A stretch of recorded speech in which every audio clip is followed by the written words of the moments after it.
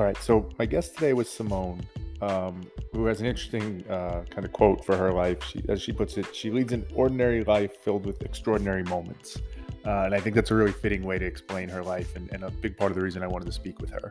So just for a bit of background, she's an author. She wrote a book called The Extraordinary Unordinary You. She's a mother of six, three of which of her children were adopted. She's an entrepreneur. She's a speaker. She's climbed Mount Kilimanjaro. She's had lots of extraordinary moments, as she says. And her goal, kind of mission in life, is to help people realize that small choices matter, and we kind of have the power to inspire others just by being who we are. And for her, a lot of that is rooted in kindness, which was her most important value. And I was excited to talk to Simone, among other reasons, because that whole idea of kind of being an ordinary person that does kind of special or unique or extraordinary things is really interesting to me. I think there's a lot of us, if we're all being honest, and myself very much included, as I often say, who see somebody who climbs Mount Kilimanjaro, who adopts three kids or whatever it might be, and says like, wow, that's pretty amazing, or that's pretty crazy. But that's just not me. That's a different type of person. That's like a different breed. That's not something I can ever do in my life. And listen, like, that fascinates me because honestly, maybe that's true. Maybe there are certain people that are cut from a different cloth, or maybe it's not. I don't know. So part of why I wanted to talk to Simone was to kind of get her perspective and try and figure that out a little bit. And as I said, she started the conversation with kindness as the main value, and kind of coming from this place of saying that being kind, it's a choice, but it's often a hard choice, or it can be a hard choice. It's something where you kind of have to figure out, again, what makes you special, what makes you come alive, what makes you happy. And it's only once you do that you can actually make that hard choice to be kind to others. So Simone spoke a lot about her journey to build self-confidence in her, to overcome doubt that she had, some challenges she had earlier in life with her weight and kind of body image, just self-doubt in general, and really how her kids in many ways helped her to overcome that and become the person she is today.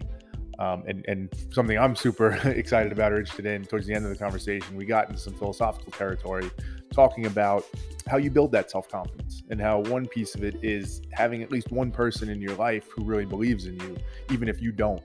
And how very often for a lot of people, that one person, if you will, is God. So we spoke about that a little bit, and the functionality of that. We also asked the question of, if being kind makes you happy, is that okay? And on the surface, that seems like, well, yeah, of course. But by that question, we meant, like, if you're really just being kind because it makes you feel good, are there any risks to that? Are there any negative implications to that? Maybe there aren't, but we wanted to explore that a little bit. And Simone had some really interesting insights and thoughts on all of that. So big thanks to her for being on the show. Really, really interesting, kind of fun episode. And with that, let's get into it. All right, Simone, thank you so much for being on. Really appreciate you making the time. I will get right to it. So what's the value that's most important to you? The value that's most important to me is kindness. Okay. And I guess let's define that. I think hopefully most people know what that is, but I think it could be different for different people. How do you define kindness? There's lots of different definitions, but really, I mean, I kind of see it as how we interact with people in the world, that we choose to lead with positivity and compassion. I mean, I know those are all like different values mixed in, but I think kindness kind of encompasses a lot of things, but it's really about how we treat other people. And we have a choice every day of how we do that. And why? I mean, this sounds like a funny question to ask, particularly when somebody says something like kindness or compassion, but why? Why is that the most important? As you said, there's other words, there's different values, which I think we all, see value in, but for you, kindness rising to the top, why do you think that one's the pinnacle of it? Because I think we don't see enough of it these days. I really thought that the last 2 years would have kind of made people more patient and more understanding and just more kind in general, because obviously the country, the world has struggled so much. And I kind of thought, when we start coming out of this pandemic, we'll start seeing more of, just acts of kindness everywhere, because people are so happy to be around other people. And I'm not seeing that. So I really think that it's something that we should all be doing every day, that it is so important, because we don't know what anybody else is going through. So when we choose to be kind, because it is a choice, we can really make a huge difference in someone else's life. Why do you think we're speculating, right? But Yeah. why do you think it didn't go the way you hoped? Why do you think that choice of choosing kindness is something that, for whatever reason, some people most days don't choose to do? And I don't want to say most people, but I think a lot of Okay, people, I yeah, think, I, I think people are frustrated, and there's a lot of different things happening right now, but I think people are frustrated is one of the biggest things. And so instead of just saying, let me take a step back and think about other people, they're frustrated with themselves or within their own lives. And so that's kind of how they're moving forward through their day. And it's not about judging them, it's just about saying, wait, is this really how you want to be walking through your life? yeah, yeah. It's funny. I think about this sometimes. I'm curious your take, and then I want to get into your kind of background and experiences too, because I think it's relevant to this. But I debate this, but I think if somebody put a gun to my head and said, what do you think? I think I would say being a good person, being kind, to use that word, is hard, which is weird, right? And I can understand why somebody might react to that and say, like, Mhm. actually, it's pretty easy to be kind. But I say it for the reason that I think you're saying it, which is that there's so much stuff we all have individually going on that we're dealing with in the world, with our families, our own ego issues, insecurities, childhood Yeah. trauma, whatever it might be, that to actually deal with all that and get over it, to then be able to make that choice and say, I'm not going to let this frustration or these issues bring me down. I'm going to still choose to be kind. That's really hard. Like, it takes a lot of Yeah. work sometimes to be kind. And I think people either don't appreciate that, or they think I shouldn't have to work this hard to be kind. And if I have to, then I'm not going to do it. That shouldn't be the way I do it. What do you think about that? Yeah, you summed it up really well, and I think I completely agree with that because it is a process. You have to make a choice. I mean, every morning when you get up, you can choose to be miserable or you can choose to be happy. And I know there are outside factors, but you still have that choice of how you move forward. And it does take more work. It's much easier to just when, you're on a call with someone and it doesn't go the way you want it. It's much easier just to yell and scream, and but I don't think it gets you very far, and I don't think it makes you feel better at the end of the day. Mm. But yeah, it's a process. It's not just, hey, I'm just going to be nice to everyone because my life is fantastic. It's everything is a struggle, and I want to do better for me. And I know if I feel better, I'll make other people feel better. Yeah, yeah. I think that's why, like, self-reflection, introspection is so important, because figuring out what are the hurdles, figuring out, to your example of, you're in a meeting, it doesn't go well and you start yelling, like, being honest with yourself of, like, why did I make that choice to yell? What did I Hmm. think it was doing for me? What did I hope it Yeah. was going to do? And then being honest and realizing, like, it didn't actually do that at all. It didn't make me feel better. That self-reflection is a really big piece of it, I think. And that's where I was curious to talk to you too, Simone. I mean, given your background experiences, I know you've written a book, you climbed Mount Kilimanjaro, Yeah. you've adopted a lot of kids, a lot of things that, and I thought it was interesting the way you wrote it in your profile. Like, you're an ordinary person that lives kind of an extraordinary life, or has extraordinary moments or Hmm. experiences. And I think, at least for me, I would imagine for others, that's so relatable, because I think having that self-reflection to identify, there are these extraordinary things I want to do, I need to push myself to do these things. What was that like for you? How did you get to a point where you went from just being an ordinary person to an ordinary person who did these things that most people don't do? So it starts with the realization that yes, we are all ordinary, but we're all unique, right? So I think sometimes we get so down on ourselves that we're not able to do this, or we don't have enough money, or we can't fit in those clothes, or whatever our struggles are, that we just think that nobody else is struggling, that we think it's our own struggle and nobody else is struggling. And for me, it was really about taking a look at myself and saying, okay, wait, there's a lot of amazing things happening in your life. Whatever your struggles are, there's a lot of amazing things happening. And it could be really small moments, but those moments kind of take over the struggles for me. Mm. So, yeah, I mean, I looked at a lot of things. I mean, I didn't look at having six kids as a anything different than anyone else. Like, I just like, okay, you have two kids, I have six kids, but for a lot of people, they're like, okay, yeah, that's three times the size of my Sure, family. That's a sure. big difference. And I'm like, well, trust me, I go through the same issues every day. Yeah, compounded, but like I still mess everything up. That's what we do as humans. Like, there's Mm, no perfection in anyone. mm, Um, but I think starting with that, realizing that I can't be anybody else but who I am, and mm, what do I want? So I want this life. I want this family. I want, when I decided to climb Kilimanjaro. It was never a bucket list. It kind of, I say it fell in my lap, but it was a friend of ours had climbed it the year before, and he asked my husband if he would be interested in doing it. My husband said, no, thank you. Call Simone. And they did. And I was like, yeah, I really think I want to do this. I had never climbed anything before. I'd gone camping a few times, really didn't even know how to use a mummy sleeping bag. True story. But it was kind of a moment for me that I said, I want to do this. I want to accomplish this. And I am going to put in the work. I'm setting the goal. I'm going to put in the work and I'm going to believe in myself. And that was probably the first time that I kind of set it all out there for myself to follow, instead of just saying, I set a goal. Oh, wait, I didn't make it. Like that kind of would be in the past, things that I would say, like I set a goal that I knew I would never achieve just because, I'm supposed to set goals.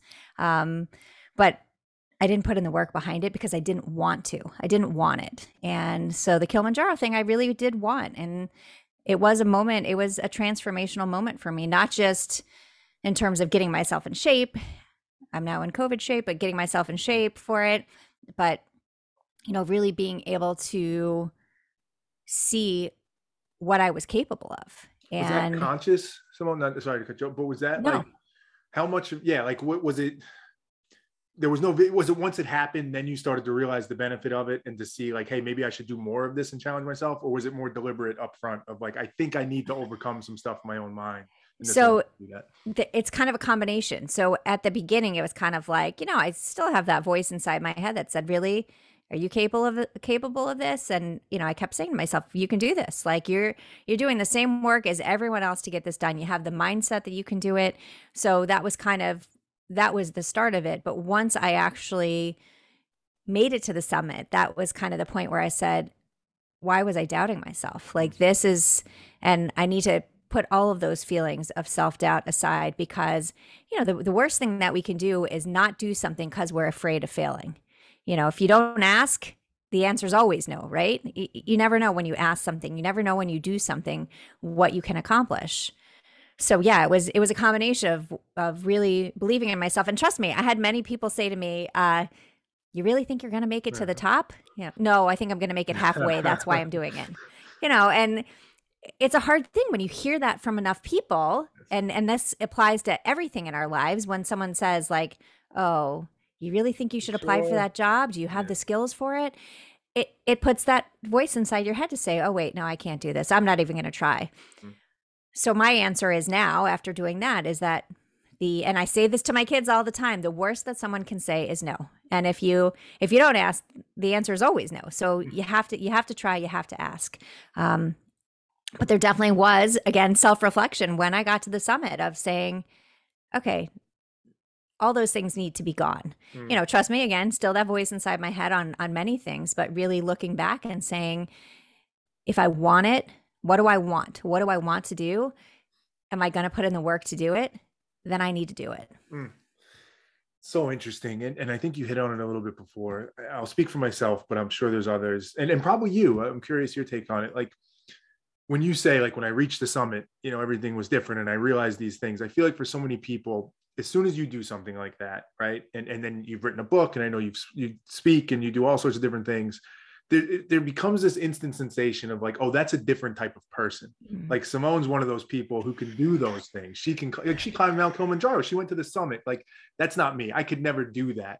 And I think what's super interesting about you, and I think it's the point you're trying to get across, is like, there's not different types of people in the world. It's just that ability to be self-reflective, to overcome, to push yourself. But it's so hard for people to get over that. I've listened to so many podcasts, and I'm guilty of it myself, where I hear people talking like that, and I'm like, oh, that's a different life. That's not relatable to me. But it is, I think, right? I think that's the message you would put forward. Yeah. I would say 10 years ago, I would have said, oh, that's not me. I could never do that. I could never. And that was my mindset. So, and you hear this so many times. And again, 10 years ago, I would have said, oh, it doesn't matter if you change your mindset, it doesn't really do anything. And I completely disagree now, because if we can't believe in ourselves, how can other people believe in us, right? If we don't love ourselves, how can we expect other people to love us? So I kind of start with that. And like we spend more time with ourselves than anyone else in the world, right? So we really have to learn to love ourselves and to respect ourselves and to believe in ourselves to be able to accomplish things that are completely out of our comfort zone. And I do have people that have said that to me that, oh, Simone, you're just a different kind of person. Like you make other people look bad because you do too much. And I'm like, okay, that's the voice inside my head right there that, when you hear people start saying that, you're like, oh, wait, maybe I shouldn't do that. And it does bring a lot of self-doubt with it. But what I have to say is that I struggled for so long to believe in myself that making certain changes, which is really taking a look at myself in the mirror and positive affirmations and evening gratitudes, these things that were never part of my routine, just like putting on makeup and putting on face cream and taking a shower. It's all part of my routine now, so that it really, it's that piece of self-care that's self-care of my mind that really makes the biggest difference for me. If we go back a little bit, what was that, to wherever you want to take it, whatever you're comfortable with, what was that rooted in, that the 10-year ago version of you or earlier? Where did that come from, you think? Why do you think that was the original blueprint in your mind that you had to change? So it started way back in high school. So I have struggled with weight my whole life and up and down. And, it's one of these things that we do that really drives me crazy, where when someone loses weight, we tell them, wow, you look amazing. But people weren't telling me that when I was heavier. It was only when I lost weight. And so basically in my mind, it tells me, wait, I looked horrible before, right? Like, I looked like crap. That's what you're telling me. And so when I was in high school, I had a boyfriend and I was 16 years old, and I was probably 50 pounds lighter than I am now. And he told me that I was fat, that he couldn't believe how many stretch marks I already had. And we were going out to dinner. This is like on the way to dinner. And he said, you should probably have a salad at dinner. No. And guess what? Was he just an asshole? He was an asshole. Yeah, he was an asshole. And at the time I didn't realize it. I'm 16, love of my life, right? No, he was a real asshole. And so, looking back, that was kind of the beginning. So I had a salad at dinner, went home and cried myself to sleep, and really didn't want to eat because I felt so bad about myself. So everything moving forward was about how, and I look back at, I got married, not to him, to an amazing man who I'm still married to 29 years later, but I got married at 21. And looking back at how tiny I was in my wedding dress, I was like, how did I even listen to this guy? Like, why did I believe that? But again, when someone tells you something enough times, it really starts sticking in your head. But that was kind of the beginning with my self-doubt. And so when you start questioning yourself on one thing, I truly believe you start questioning yourself on other things as well. So wait, I'm not going to fit into that dress. Then I need to starve myself for this. Or, I'm not skinny enough, so maybe I'm not smart enough as well for this. So, and that's kind of how I went through life, never realizing that I was making a difference just by the things I was doing every day. Difference in the world, difference with other people, because I felt like I wasn't enough. And I truly believe that each and every one of us are more than enough, that we just need to take a look in the mirror and realize what we're capable of. I've heard you speak on some other podcasts. I was prepping for this, so I may know your answer, but how much do you think age plays a role in that? Like, do you think at 16, we're just not mentally sophisticated enough to handle that type of situation and be able to overcome it and come out the other side? Or do you think there's things we could better teach our kids to give them the tools if that happens, to be prepared for it? Yeah, I would say there's definitely tools that we can give our kids, because I can see with my daughter, who is 19, the questions she has, the comments she's made, that it is so important that we really are open and honest with our kids. And it's not just about telling your kid that they're beautiful, but understanding that each and every person is different, and looking at social media and saying, oh, well, that person has this amazing bikini, I'm going to order it. And then your kid puts it on and it doesn't fit. And they're like, oh, I'm a disaster. I'm so fat, I can't do anything. And that's not real. Like, it's not real. So really giving them the skills to be able to take a look, and trust me, my daughter will call me sometimes and say, I'm having a moment. I really feel bad about myself right now. Help me out, you know? And she just needs that reassurance. And I think the ability to teach our kids to be able to ask for help, which again, when we look at our world, how when you talk about anything to do with mental health for so long, it was taboo. You couldn't say you were struggling. You know, again, for me, I think I struggled for so long because it wasn't okay to say that you were struggling with something. It also, people would look at me and say, there's no way you could be struggling. You have this amazing life. You have 6 kids. You have everything together. So I couldn't even say I was struggling because people would be like, well, we don't believe you. But yeah, being able to teach our kids to be able to ask for help, to be able to ask the questions, and just to be able to be honest with them. And there are days where she'll say to me, and she's the only one that asks as much, you know, more that she asks way more than the other ones. My oldest daughter does sometimes, but she'll be like, what do you think of this outfit? I'll be like, I think it looks ugly. And she's so that when she comes forward and asks me like a really valid question, she knows I'm not going to lie about it, that I'm going to tell her the truth, that, you know, hey, you know, everybody and everybody is different, and you have to love yourself. And I had a realization, and she was the one who kind of made me move forward with a lot of things. I was getting ready for a party, trying to fit into clothes that, you know, I had expanded out of, just really frustrated with myself, and not saying anything to her, but saying stuff about myself under my breath, muttering about how I can't believe I gained weight again and blah, blah, blah. And she said to me, you have to stop. You are beautiful and you're giving me a complex.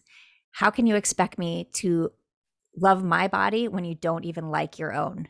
And I'll never forget that, because it was an aha moment of the damage that I'm doing to my kids by not loving myself. And again, they say that you are, you know, obviously I'm the teacher in all parts of the word, but really standing in front of them. And if I'm always upset with myself, what are they going to see? What are they going to think about themselves? So we really have to lead by example, and we have to believe it. We have to be authentic. It's not just pretending that I love myself. I truly have to love myself. Yeah, and there's so many connection points here to where we started, exactly what we were talking about with the work it takes to be kind, right? And to me, this all fits into that. For your ability to be kind to your kids, for your ability to kind of teach and model kindness for them, to be kind to other people in the world, this is it. This is all the stuff we're dealing with under the surface that's pulling us away from that. To be like kind, how the fuck can I be kind? Like I just gained all this weight, I'm dealing with this. Like, how can I think about that? And that's why I think the ability to kind of, whatever you want to call it, the ability to like zoom out, remove yourself, kind of meta thinking about thinking is so important, because you get so caught up in your mind and you feel it, to be able to step out, and your kid can do that for you sometimes. They can pull you out. Was that a skill that you always had, the ability to step outside of it and reflect on it and see it, and maybe not always take the actions you wanted to take, but you were aware of it? Or was that something that came later in life? That was something that came later in life. I mean, I think for the first part of my life, I was walking around with my head down, point A to point B, not really seeing any of it, and not being able to take a look back and say, well, wait, you are more than enough. You are making a difference. You are all of these things. No, I wasn't doing that. It was really,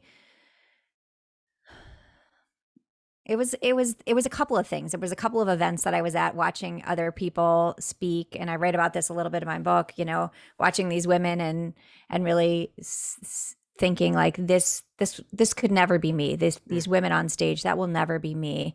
I can't even fit in my clothes. Like, how could I be the person on stage? And then I really sat there for a bit, and I said, and that's the whole point. You're not supposed to be them. You can't be them. Like, what do you want to do? How are you going to accomplish it? And small steps. I mean, trust me, it's not a light switch. It's not like all of a sudden you wake up and say, everything's fixed and everything's fantastic. Yeah, no shit. That doesn't happen. It is, what steps can I take today to make me feel better about myself? And, you know, and yeah, sometimes my kids are great reminders, especially when it comes to the kindness piece, because they're, you know, I'm human. I get frustrated, you know, on a daily basis about stuff. And you might've heard this story, but I was with my youngest daughter and she was 13 at the time, and we were waiting to get into the Starbucks drive-through, and it was a big line. Mm. And so we're like out in the parking lot, and I left enough room, trying to be kind so that people could back out their cars if they needed, or if they could pass me. But of course, the line starts moving and someone jumps in front of me into the Starbucks line. And I was like, I literally lost it, like all kinds of coming out of my mouth. And, Yep, I've been there. she's staring at me like I had two heads. She was like, "Are you okay? You okay, Mom?" I'm like, "Yeah." Mm. She's like, "Well, I think you might have forgotten a few things about kindness and patience and understanding. You might need to reread your own book." Mm. And she totally called me on it, which I think was great, because she's like, "That's not typically how you act. And like, why is this such a big deal? You tell me all the time. We have no idea what anybody else is going through." See, Mm. this was the important part, is that they do listen, right? You Mm. think that they're just like playing on their phones and they have no idea what you're saying, but Mhm. you tell us all the time you have no idea what anybody else is going through, that you can never walk in their shoes. I mean, maybe something bad happened to her. Maybe she, just needs that cup of coffee to get to work. Maybe she didn't even see you were waiting there. Like, who knows?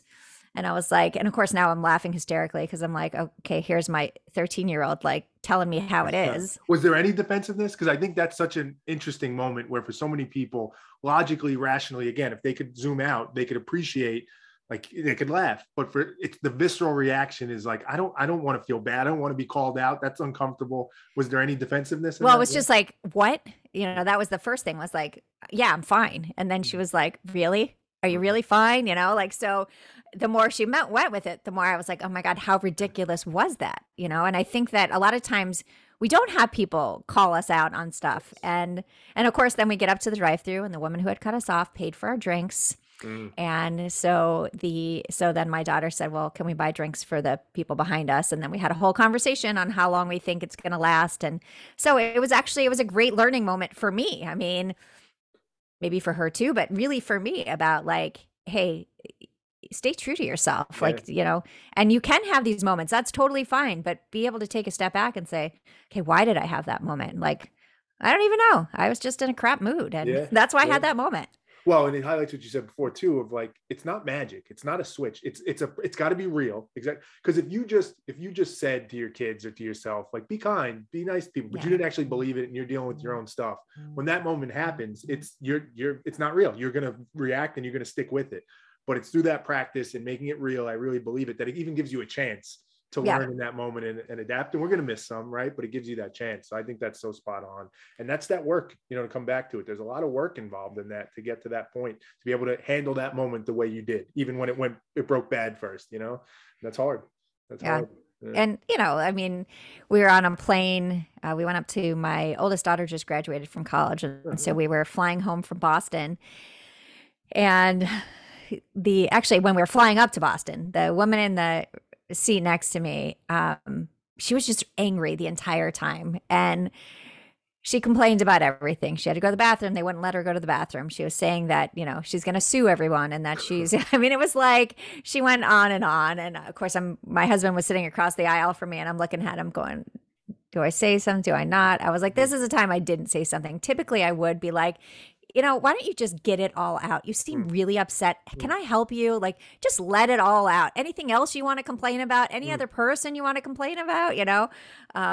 It just wasn't worth it in the moment, but I thought that inside my head. But yeah, I mean, you see people they have less patience. They're just angry. And you wish you could just say, do you see yourself? Like, do you see what's happening? And would you feel okay? Like, if you saw someone else behaving like that, what would you think? Right. Because that's how you're behaving. Yeah. And I think a lot of times we don't realize that as well. Like when we, so customer service calls, that's another thing that is something I think we forget, that they're actually people. They're not just customer service, and they have, there's certain things they can do. There's certain things they can't do. I mean, they just can't fix everything. That's just not how it works. But it's hard sometimes. You make a phone call, you're really frustrated, and the person gets on, and you're instantly, screaming at them. Do you think they're going to want to help you? No. Mm, I wouldn't want to help you. mm, So I try to think about it like, how would I want to be treated if I'm in this situation, understanding that the end goal is to fix the problem. mm. And my husband he hates customer service calls. So like I am the customer service person. Every once in a while I make him do it. And so there was one thing he had to do and he's like, can you please call? I was like, nope, you got this one. You got it. I got all the other ones. You got this one. And he called me later in the day. He said, I pulled a Simone. And I said, I'm kind of concerned. I don't know what you're going to say here. And he said, when I called for customer service, I asked the person's name. I asked where they were from. We had a conversation for a little bit. And then I got to my issue. And guess what? Mm, She fixed it right away. And I mm, was like, there you go. mm, There you go. Like, you don't mm, have to just get on there and be angry. Again, we have a choice on how we move forward in the world.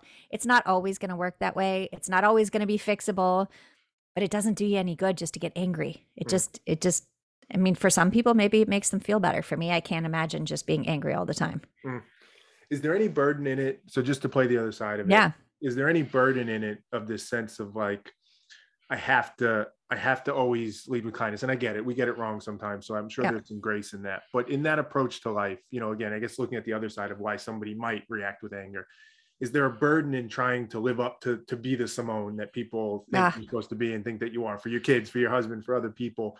Is there a stress in that? Is there a burden? Is there ever a sense of like, this is exhausting? I don't think so. Yeah. I don't think so because again, it's a choice. It's a conscious choice then that I'm making. It's a conscious choice that, and trust me, I don't get it right all the time. I mean, there's definitely many days, like I said, where I'm just like, I'm in a shit mood. I'm going to be an asshole today. And okay, maybe I just shouldn't go anywhere. Mhm. Like because there's days that you just can't, bad things happen, right? And you have to figure out how do you move forward through them without making yourself feel worse. And I always feel bad. Like if once my daughter called me out on that, I was like, that was ridiculous. Like why would I lose it over that? And so I think again, what you said before, being able to reflect upon things that you do. And I think it's more exhausting to go through the world being angry, Yeah. I mean, playing the other side of the card, it's just, you got to really, that takes a lot. It's That takes a lot of draining. emotions. Yeah. Yeah, I think it's draining. draining to Yeah. just, and then sit down at the end of the day and think, okay, that whole day just sucked. Like, I wouldn't want to do that every day. And tomorrow's going to suck too. Like, Yeah. where do you go with that? Yeah. So I think if you change your mindset on that, I think maybe your days wouldn't be as draining. So let's go back to the whatever. Let's stick with the 10-year mark. Yeah. If Simone today is having a conversation with that Simone 10 years ago, whatever, who can't even imagine, like, what are you talking about? Gratitude, affirmations, calming out, like, get the hell out of here. Is there anything like how, because this in some ways is to Yeah. empathize with the person listening today who's like saying those same things. What is the practical advice? What are the words to be said? What is it that you could tell that Simone from 10 years ago, whoever, that would get you to start acting in the way that you think is in your better interest? Yeah. I would start with and I know I've said this already, but really think about what you want. Okay. We have one life. Okay. So what do you want? What do you want to accomplish? How do you want, and I even say to the kids, what do you want your tombstone to read? Like, here lies an asshole. Mm, Like what do you want that to look like? So, do you want to just be going from point A to point B, or do you want to enjoy the space in between? And for me, I realized it's enjoying that space in between. It's not about just getting through the daily routine like Groundhog Day, because there's certain days that are like that. I'm like, uh-huh. I got this done. I got, 16 meetings. Okay, bedtime, get back up the next day. I'm like, oh my gosh, am I doing that again today? Mm. So really taking a moment to say to myself, wait, you don't need to be rushing through to the next step. We do that in all aspects of our life, sending our kids to college. You got to pick what you want to do for the rest of your life right now. You're 18 years old. Pick it. Now follow it. We need to give ourselves room to change. We need to be able to say it's okay to make changes, that you don't have to stick to the same thing that you started in when you were 16 or 18, or, whether you go to college or not. Like, there's always that ability to say, this is not what I love. This is not what I want to do. Let me figure out what I really do want. And you kind of see that happening a lot right now with when they call it the Great Resignation. You see a lot of people saying, what matters to me. Mm. Um, Would but you yeah, have heard it, you think? Like those words? Because I think I often say this, like words don't do things justice. They're right. mhm, All the words are mm, right. Everything you're saying is accurate. But for some reason, it's like the receptor to receive it for certain people, myself very much included at times. Again, the 10-year ago version of you, what would have been your initial reaction to that? Do you think it would have worked, or what would have been your pushback to say, like, here's where I'm yeah. calling bullshit?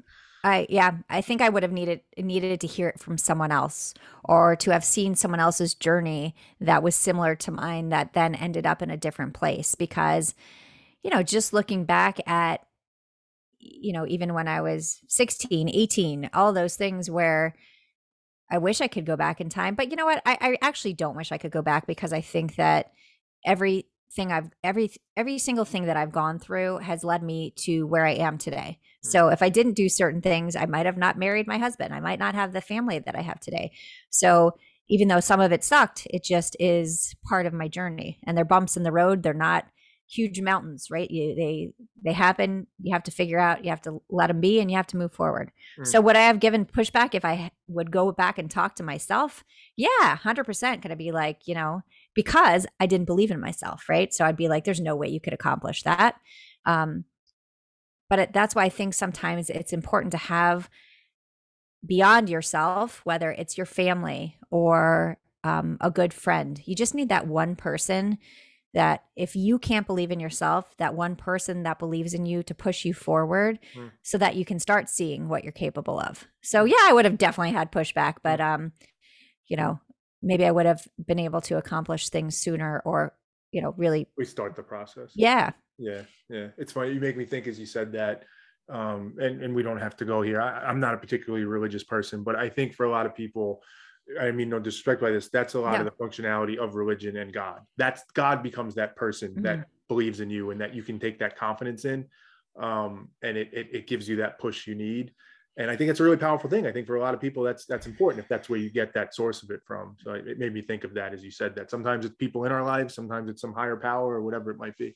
Yeah, I am not a very religious person, but I do say that with a lot of people, that especially with a lot of the speakers that I've seen or heard, I should say, really talking about how that power, because they always feel loved, and that's not how I feel. Like, I feel like that from my family and my friends. I don't really, this is obviously not a religious discussion, but I think wherever you can get that support is important. And for some people it's religion, and some people it's their friends and family. Hmm.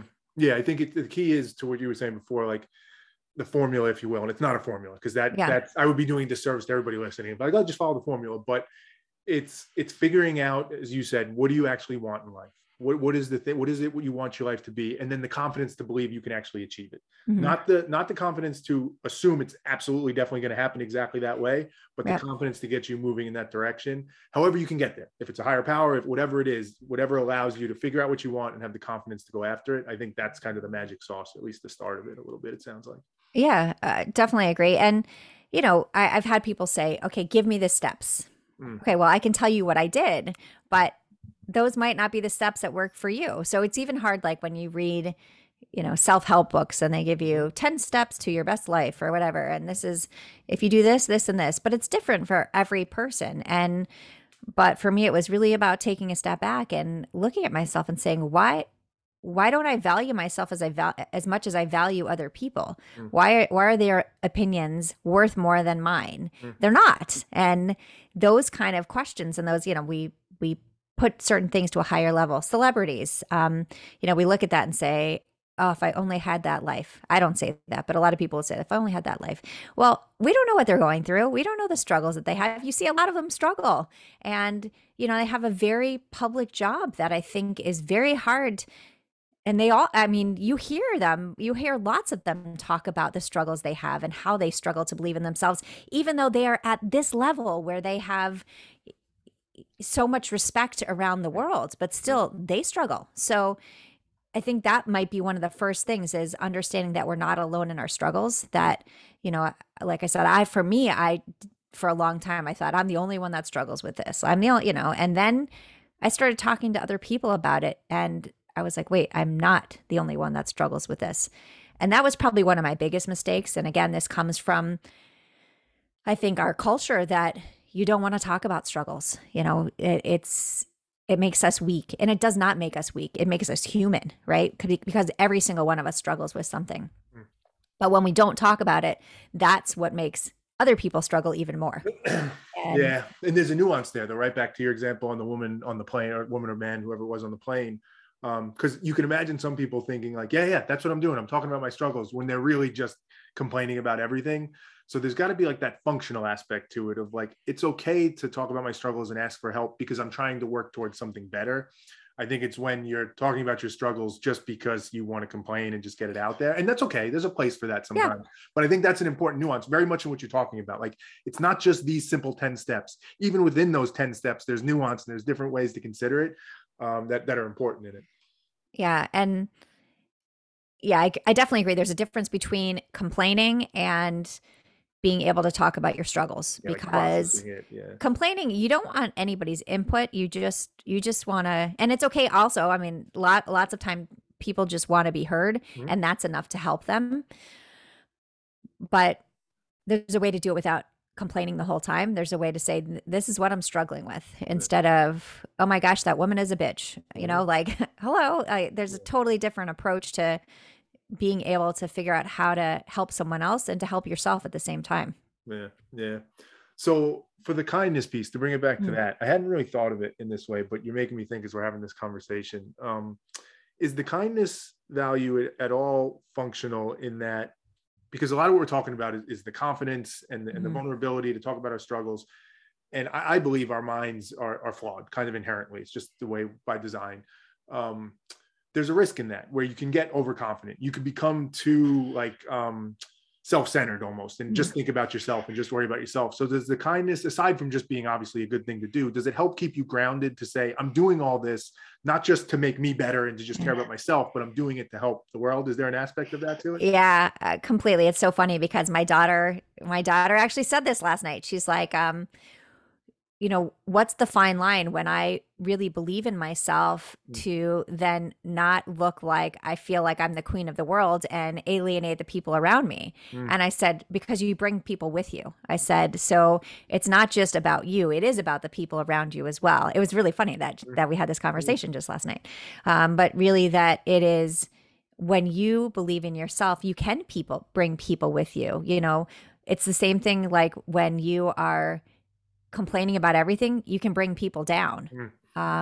So being able to realize that, wait, no, I'm not just, hey, I think I'm amazing, because that's not really that's not really what we're even talking about. It's just saying that I believe in myself. I believe I can do this.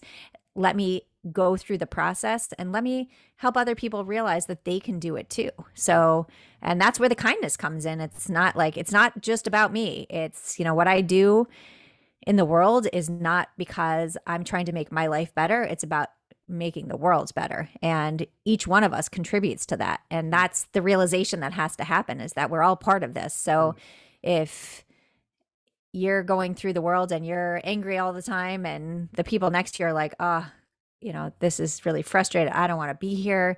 Versus if you're going through, people want to be around you when you're happy and kind and compassionate. They do. They feel better about themselves that way. So, yeah, I definitely think it's all about bringing people with you on this journey, and it's not just about me. It's about everyone around me. What is that rooted in? If you dig as deep down as you can go to the root, right? Because you said you're not a particularly religious person, nor am I. What is the philosophical motivation to bring people with you, to try and make the world a better place and uplift people?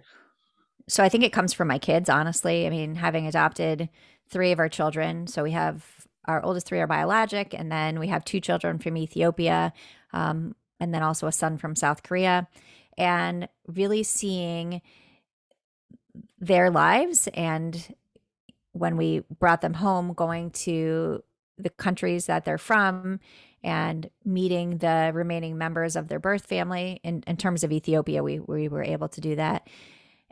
And seeing how happy people are with whatever they have. So I think a lot of times, like, I would be like, oh, let me fix this. Let me fix this. And like they don't have enough this, they don't have enough that. But you know what? Like what I learned from that is how happy they were with what they had. Mm. And that I think really started a change in me of that, wait, you don't need all this stuff to be happy. Trust me, I like stuff. It's not that I don't like stuff, and that doesn't make you a bad person. It's just that understanding that there's different levels of where people are happy and how people were kind no matter what. It wasn't like, hey, I don't have this and you do, so now I'm not going to be nice to you. It was just kind of like, wow, like it was really a realization of how fortunate I am, and watching my kids go through life, and they do lead with kindness. You know, I look at the older kids. People would ask me all the time, like, what's it like having, you know, biological kids and then adopting kids? I'm like, they're all my kids. It doesn't matter. Like it's, to me, it's one and the same. And that's how my kids see it as well. It's not like we're the adopted kids. It's we're her kids. And I think that really kind of started how I saw the world a bit differently, because seeing it through their eyes and also seeing how they grew up. Ari was 4.5 years old when he came home. Really puts a different perspective on things. So maybe last, as we're coming towards the end, kind of, I'll press on this philosophical point, and I don't even know if this is going to land and make sense. So if it doesn't, we'll see where it goes. But okay. I grapple with this a lot. I ask this question a lot. I think everything you just said makes a lot of sense, and in many ways is beautiful. In some ways, there is a root to it, which is there's almost like a realization, I think that you're articulating, but correct me, of like, I got to witness other people being kind and looking to just appreciate what they have and do what they can for others, and they were happy. So there's some realization of like, I want to be happy too. So if I do that, that will make me happy, which maybe full stop right there. And that's great. And that's kind of the meaning of life. And that's where we should go. My questioning kind of cynical side sometimes looks at it and says, though, like, is there anything bad in that though? Is the fact that it's still rooted in, or there's at least some aspect of it, which is it makes me happy, that whenever we're rooted in that, it leaves too much openness for us to do other things that maybe hurt people, because it's still rooted in our own happiness in some way. And I don't know, is that okay? Is that not okay? Maybe I'm missing it. Maybe it's not rooted in our own happiness, right? But it seems like it is. Have you thought about that at all? And I know, kind of abstract philosophical thought, but. Yeah, I mean, that's a really interesting question to think about. That I think I'm able to differentiate, and maybe not all of the time, that choosing my own happiness while hurting someone else wouldn't be something that I would choose, right? So I think that I would really figure out a way to kind of look at it. And again, that comes from doing this work for a long time now, where I can self-reflect and say, well, wait, what did you just do? Like, that impacted other people in a really negative way. Is that really what the intention was? So when I talk about kindness and that it makes me happy because it makes other people happy. So I'm not going to be happy if someone else is miserable about something else I did. I mean, really, that is something that I would really try to avoid. It's not always possible, right? But and again, I probably, when I'm talking about seeing other people be happy in their lives, it's a comparison again, right? And I really do hate comparing myself to other people, because I go back to that. We are all different. We are all unique. We all have our own place in the world. But I think when it comes to being kind, when you see someone else doing something kind and you see how much it helps other people and the response that they get, it's something that I would want to do as well. So it's not because, ooh, I want people to say, oh, Simone's so kind. No, because it does make me feel good when someone else feels good. It does not make me feel good when someone else feels bad. And I don't know if I even answered that exactly where we were going, but I think you did. I mean, there's almost like it's by design. It's we shouldn't be apologetic that being kind makes us feel good, right? Like, that's almost the optimal situation. If it didn't make you feel good, like, then it's probably not sustainable for you to do all those kind things if you're not happy, right? And that's probably where we were before, where most people choose, then, well, I'm not going to be kind because it doesn't make me feel good, so I'm not going to do it. It's not sustainable. If you can get to the point where your happiness actually is driven by kindness and helping others, that kind of feels like an optimal state to be at. So it's it's very intentional in that design, and it's unapologetic about the fact that there's individual happiness that comes from that too. It's not a problem. Yeah, because I do think like we want to be happy, right? Right. But I mean, for me, I don't would never choose to be happy at the expense of someone else. So if what I'm going to do is going to hurt someone else just because, and you see it happen all the time. You see people make decisions. I've seen it in many of the jobs that I've had where someone steps on top of someone else to get to the next level. And for me, now that I'm older, that I see that and say, I don't think I would sleep at night. You know, I think I would really struggle with that now. Maybe when I was younger, I don't know. It's hard to look back and say, You know too much now. yeah, I know too much Yeah, now to look back yeah. and say, would I have done that back then? And maybe I did. I mean, you Mm. know, there are moments, sometimes we don't know the impact we have on other people. Um, but now my goal is to really try to do things in a way that I'm modeling for my kids. Like I Right. don't want to model being an asshole, you Yep. know. I want them to be self-confident. I want them to self-advocate. I want them to be able to move forward in the world where they feel good about themselves. And that's the ultimate goal for me. Mm. All right, last question, just to press on this and Yeah. make it real for people, right? Very much in the Okay. spirit of what we want to do. Yeah. So let's make it real. Let's take climbing Mount Kilimanjaro. I don't know exactly when you did that. You wrote a book, and hopefully you appreciate the nature of this question. Yeah. Those take a lot of time. It's Yeah. a big commitment. You could look at that and say, well, I could have spent that time with my kids, or I could have done something making people happier. But Mm. in some ways, that's because that's the nuance we were at before, right? Obviously, you know, we're out slashing people's tires because it made you happy, you'd be an asshole, right? But those harder trade-offs to say, hey, I want to write a book or I want to climb this mountain, but there is sacrifice and trade-off in Mm. that. How do you think about that balance and managing that to still be kind, but not being, you know, that whole thing? Well, I think in order to really lead as your best self, you have to take care of yourself. You need some sort of self-care. Just giving of yourself 24/7, like you just can't do that. Like it maybe some people can. I can't. Like I think that I do need time for myself. And trust me, I had people say to me, "Well, you have 6 kids at home. Isn't it kind of selfish to leave for 2 weeks to climb a mountain? Like what if something happens to you?" I mean, all the questions went through. And I said, I don't find it selfish at all. I find it self-care. And I want my kids to understand that in order to live their best lives, in order to be their best selves, they have to take time for themselves. It's not something that I do all of the time. Mhm. It's something that I do in moments, in chunks, so that I can kind of regroup and say, wait, in order for my kids to be their best selves, they have to see me be my best self. And, you know, if I'm just miserable all the time, they're going to be miserable all the time. And I think they really appreciated it. I think they were, I mean, I have great stories about it, which is for another day, but, you know, they were so proud. And that was like a thing for them to be like, my mom climbed Kilimanjaro, and other kids were like, she did what? Mm. And so I loved that they felt really, you know, really proud about that. And writing the book, same kind of thing. I mean, yeah, it's like a regular job though. It was like a full-time job. I scheduled it on my calendar like a job, and they got it. You know, my daughter Millie was kind of like, so can you write about the other 5 kids and not about me? Oh yeah, I'm going to write about my 5 favorite kids and not about you. That's how it's going to go. So, you know, once it was all said and done, like she was great. She was really happy because she didn't know a lot of the stories. And I was like, see, this is the stuff we need to talk about more. And her 8th grade teacher asked for it to be summer reading for last year for her class. And so we thought it was going to be, well, I thought she was going to have it be optional.